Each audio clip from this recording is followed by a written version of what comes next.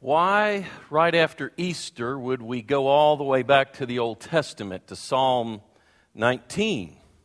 Very, very appropriate, because since Christ rose, as we celebrated last week, we should be here this morning to glorify Him, as we've been singing about, as we did through this wonderful baptism of Catherine. Where are you, Catherine? Oh, you're behind that large gentleman there. Okay, I was looking for you there.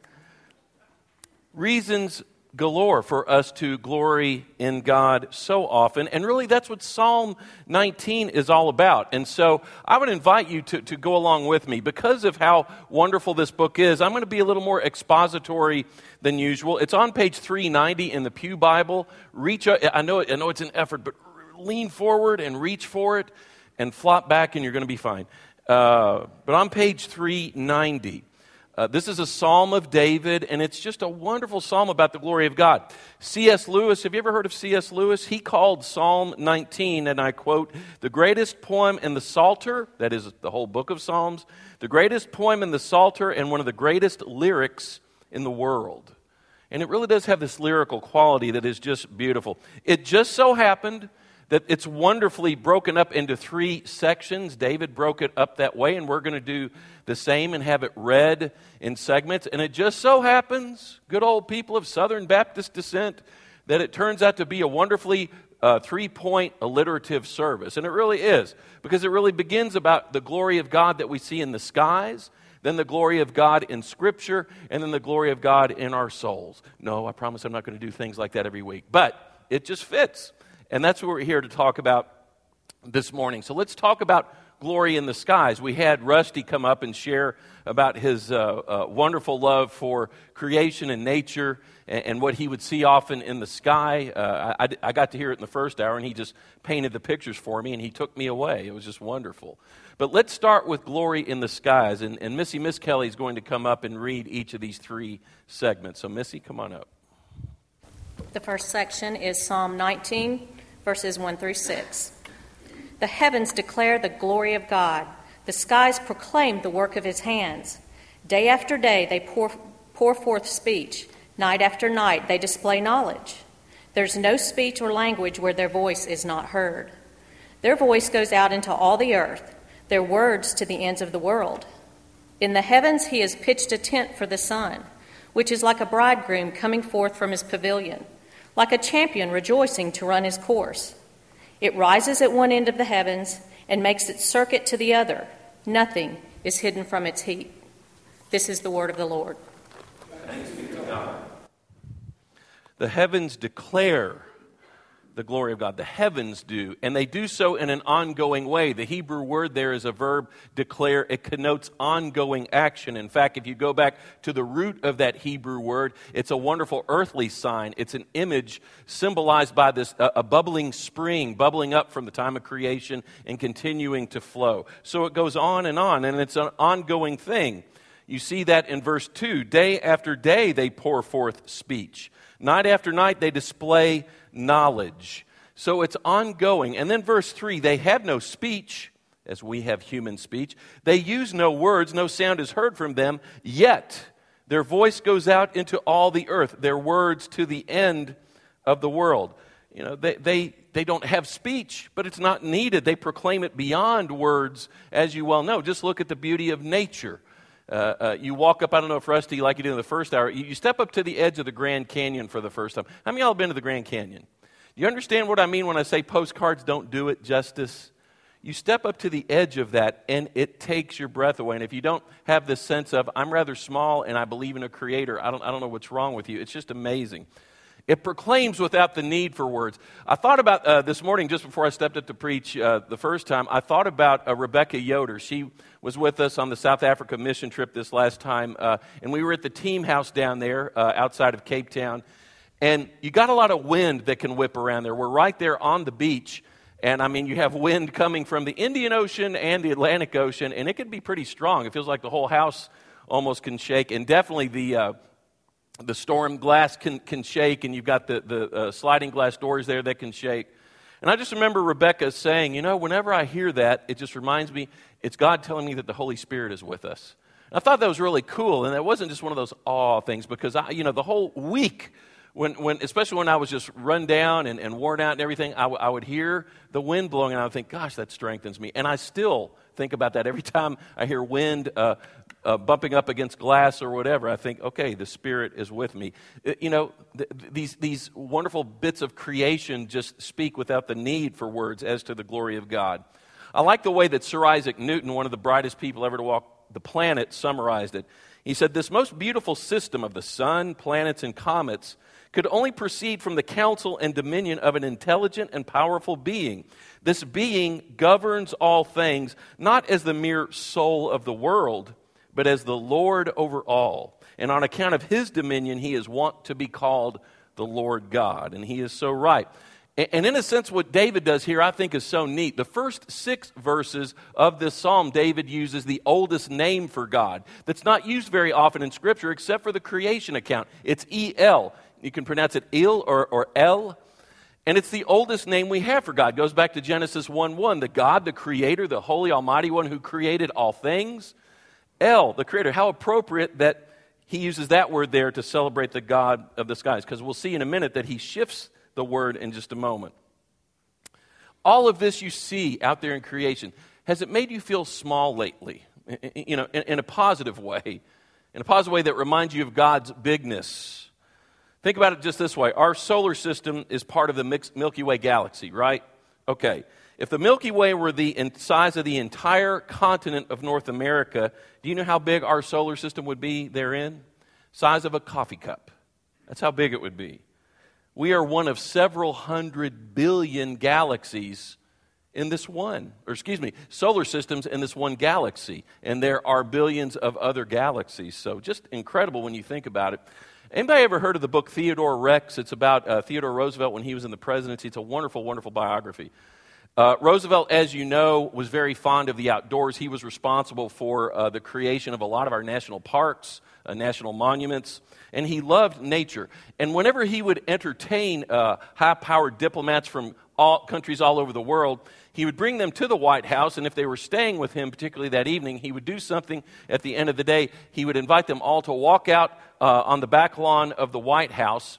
And back then, they didn't have city lights or anything, so it was just, brilliant, star-filled sky. And he would walk them out there, and he was a very talkative person, as you might know, but he would just fall silent and stand there and look at the sky, not say a word. Well, eventually, everyone else who's talking looks over at the President of the United States, and they see that. So all eyes wind up turning heavenward.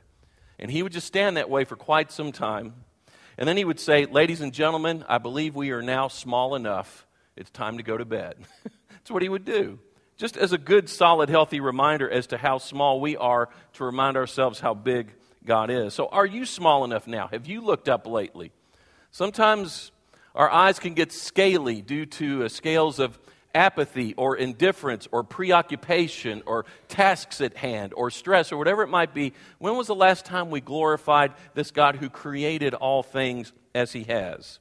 Now, what's really cool is you get to verse 7 now, and David turns the attention. He's been talking about the El God, the God who created all these things.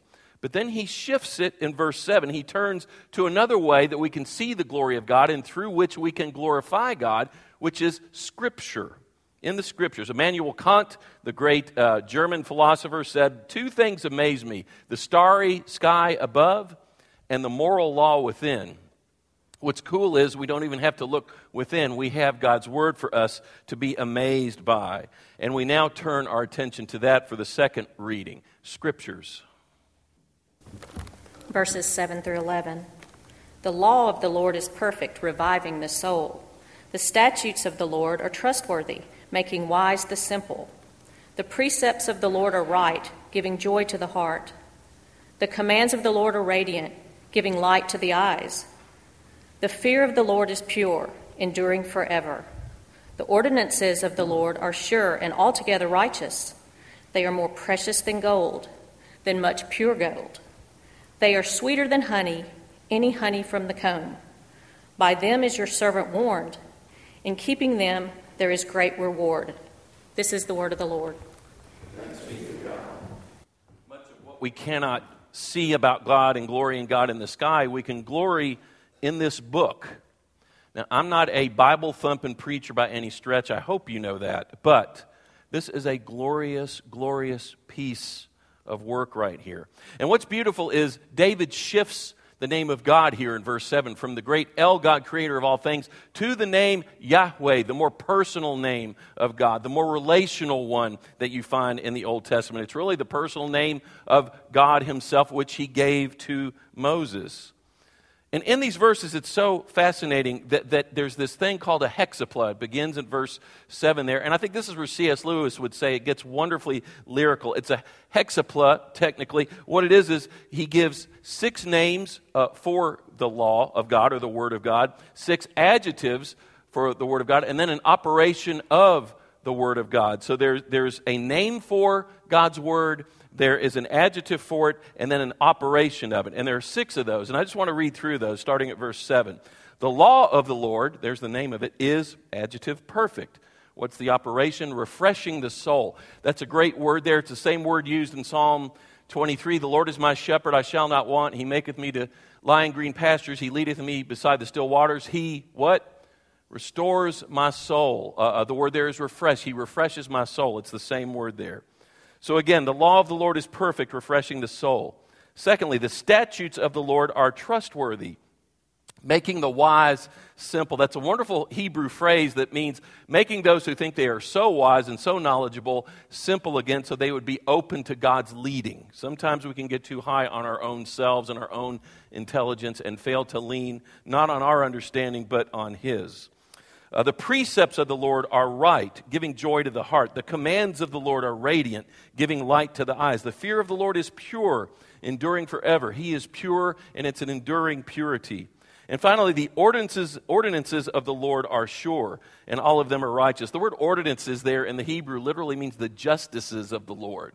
In other words, those things that you and I yearn for that are out in the world that are so unjust, that we want to be set right, whether it's poverty or hunger or violence, whatever it might be. We want it all to be set right. And this is a promise that those justices are sure. They will come along. All things will be made right in the long run as God intended. It's a wonderful passage. And then it moves to how precious the Word of God is. Go down to verse 10. They are much more precious than gold, the Scriptures, than much pure gold. They are sweeter than honey from the honeycomb. It speaks to how wonderful this book is. Now, I'm going to do something. I came across a reading that I had never come across last week, and I was kind of surprised by it. No one in the first service knew it except Mark Coggan, and Mark came to me afterwards and said, I believe that's a significant reading that the Gideons used, and back at World War II, they had it written in these Bibles that would go out with soldiers who would be going to head out to serve our country and defend freedoms and all. And it's just a wonderful piece. So I'm going to read through it one time, and then I'm going to ask you to read through it with me in a litany style in just a moment. But what I want you to do is imagine in your mind either the Bible that you have, perhaps right here, or one that is very special to you, whether it's a family Bible, one back home, wherever it might be. And think about that as I read this. Go ahead and put it up there. Okay, it starts, and it's a little chopped off over here, but you can see what it says. This book is the mind of God, the state of man, the way of salvation, the doom of sinners, and the happiness of believers. Its doctrines are holy, its precepts are binding, its histories are true, and its decisions are immutable. Read it to be wise, believe it to be safe, practice it to be holy. It contains light to direct you, food to support you, and comfort to cheer you. It is the traveler's map, the pilgrim's staff, the pilot's compass, the soldier's sword, and the Christian's character. Christ is its grand subject, our good its design, and the glory of God its end. It should fill the memory, rule the heart, and guide the feet. Read it slowly, frequently, prayerfully. It is a mine of wealth, a paradise of glory, and a river of pleasure. Follow its precepts, and it will lead you to Calvary, to the empty tomb, to a resurrected life in Christ. Yes, to glory itself for eternity. Now, I'd like for us to just read this together in a slower litany style. Go to the next one here. This starting over, and join with me. This book is the mind of God, the state of man, the way of salvation, the doom of sinners, and the happiness of believers. Its doctrines are holy, its precepts are binding, its histories are true, and its decisions are immutable. Read it to be wise, believe it to be safe, practice it to be holy.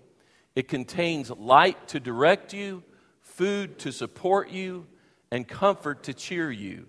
It is the traveler's map, the pilgrim's staff, the pilot's compass, the soldier's sword, and the Christian's character. Christ is its grand subject, our good its design, and the glory of God its end. It should fill the memory, rule the heart, and guide the feet.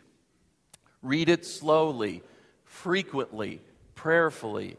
It is a mine of wealth, a paradise of glory, and a river of pleasure. Follow its precepts, and it will lead you to Calvary, to the empty tomb, to a resurrected life in Christ. Yes, to glory itself for eternity. That's what this book is. That's just a little bit of what it is, and that's beautifully put. I hope right now we have even more of an appreciation for what this book is about and how we can glory not just in the book itself, but the one to whom it points. How should all of that affect us when we realize just how great the Word of God is? Well, I hope it would humble us toward a reverence where we would pray that the words of our mouths and the meditations of our hearts would be acceptable to Him. And that's what will be read in just a moment by Missy, because it really moves toward this wonderful part at the end, a climactic part where really it becomes all the more personal. So I invite you to hear this final part of the reading, followed by a song by Keith and by Anna, which really crystallizes all of what's being read. Verses 12 through 14. Who can discern his errors? Forgive my hidden faults. Keep your servant also from willful sins. May they not rule over me. Then will I be blameless, innocent of great transgression. May the words of my mouth and the meditation of my heart be pleasing in your sight, O Lord, my rock and my redeemer. This is the word of the Lord. Thanks be to God. Let the words of my mouth and the meditations of my heart be pleasing to you, my rock and redeemer. The word there for redeemer is wonderful. The word redeemer there refers back to Leviticus 25, where a family member would be redeemed. What do I mean by that? If someone in your family, even an extended family, became so poor that he or she had to sell himself or herself into slavery, it was commanded in the Word of God that you go and buy that person back out of slavery. You redeem them. Is that not precisely what Jesus did when He came close to us and became family with us, became not just our next of kin, but our very friend who died for us on the cross? He became family and died for us. It's wonderful if you look at verse 4 where it says, in the heavens He has pitched a tent for the sun, when it's glorifying the sky, the God of the skies. Fast forward to John 1:14, and the Word became what? Flesh, and dwelt among us, walked among us. It literally means pitched His tent among us. I always love that.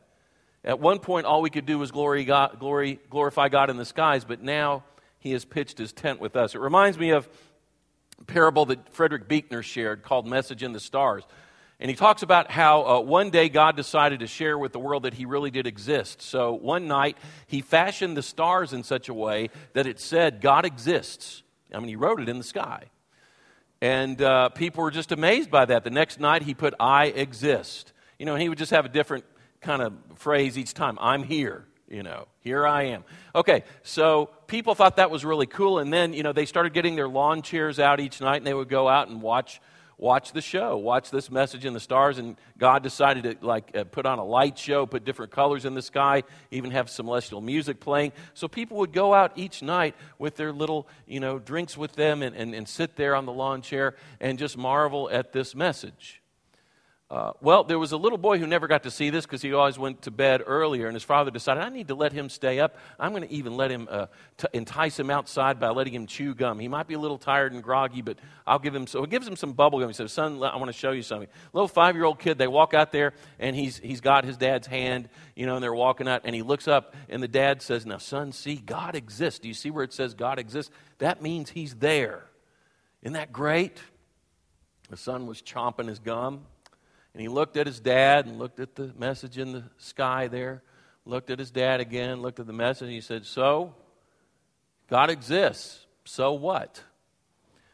And after that, enough people heard the little boy say that that message kind of trickled out, and it just kind of went limp after that. Nobody would go out there to be a part of this, and people lost interest in the fact that God wrote this message in the stars. What's the point? What difference does it make if he's up there? What difference does it make? It's the answer to the question I used to hear Frank Tupper share in my theology class when Dr. Tupper would say, if it wasn't for Jesus, I wouldn't believe in God. I think he's right. What's the point? What's the good in believing in a prime mover, a demiurge, whatever name that being has been given from the ancient ages until now? What difference does it make? Except there's one who became family with you and me and died for you and me. That's reason enough to give him glory. And it's reason enough for you and me to share it with other people. And let me close with this. There's a guy named Michael Card. Some of you have heard of him. He's a wonderful songwriter and singer. He was on a mission trip to China one time, and let me just read a little portion of his journal. He said, "Again and again in China, I talked to people who had never heard of Christianity, never heard of Jesus, never heard a single word from the Bible. Yet through nature and their God-given conscience, through the skies and moral law, they believed in God. Not only did they believe God existed, they had derived some understanding of his loving character because he provided food, water, and a beautiful world. One old woman told me, 'I've known him for years, I just didn't know his name.'" And that's where you and I come in, brothers and sisters, because we need to share that name out there. The best way we can glorify him is to get his name out there for people who know that there is something out there. And they have some amorphous, vague theology of knowing that there's a God who loves them. But what's his name? Who is he? And how can I have relationship with him? That's what we are to be about. With that, let's close with prayer. Lord, thank you so much that we can glory in your creation, that we can glory in your scriptures, that we can glory in the reality of your son Jesus, who is with us alive even now, whose resurrection we celebrated last week, whose spirit resides in us if we confess faith in him. As one confessed faith this morning through baptism, Lord, we have that opportunity. Lord, if anyone does not know him personally in this place, we would ask that you would touch their hearts, that they might come forward and make that courageous step of confessing faith in him. Lord, we just thank you for all the glory you present to us. May we, in our own feeble ways, be conscientious of our need to glorify you back. We pray these things in your name. Amen.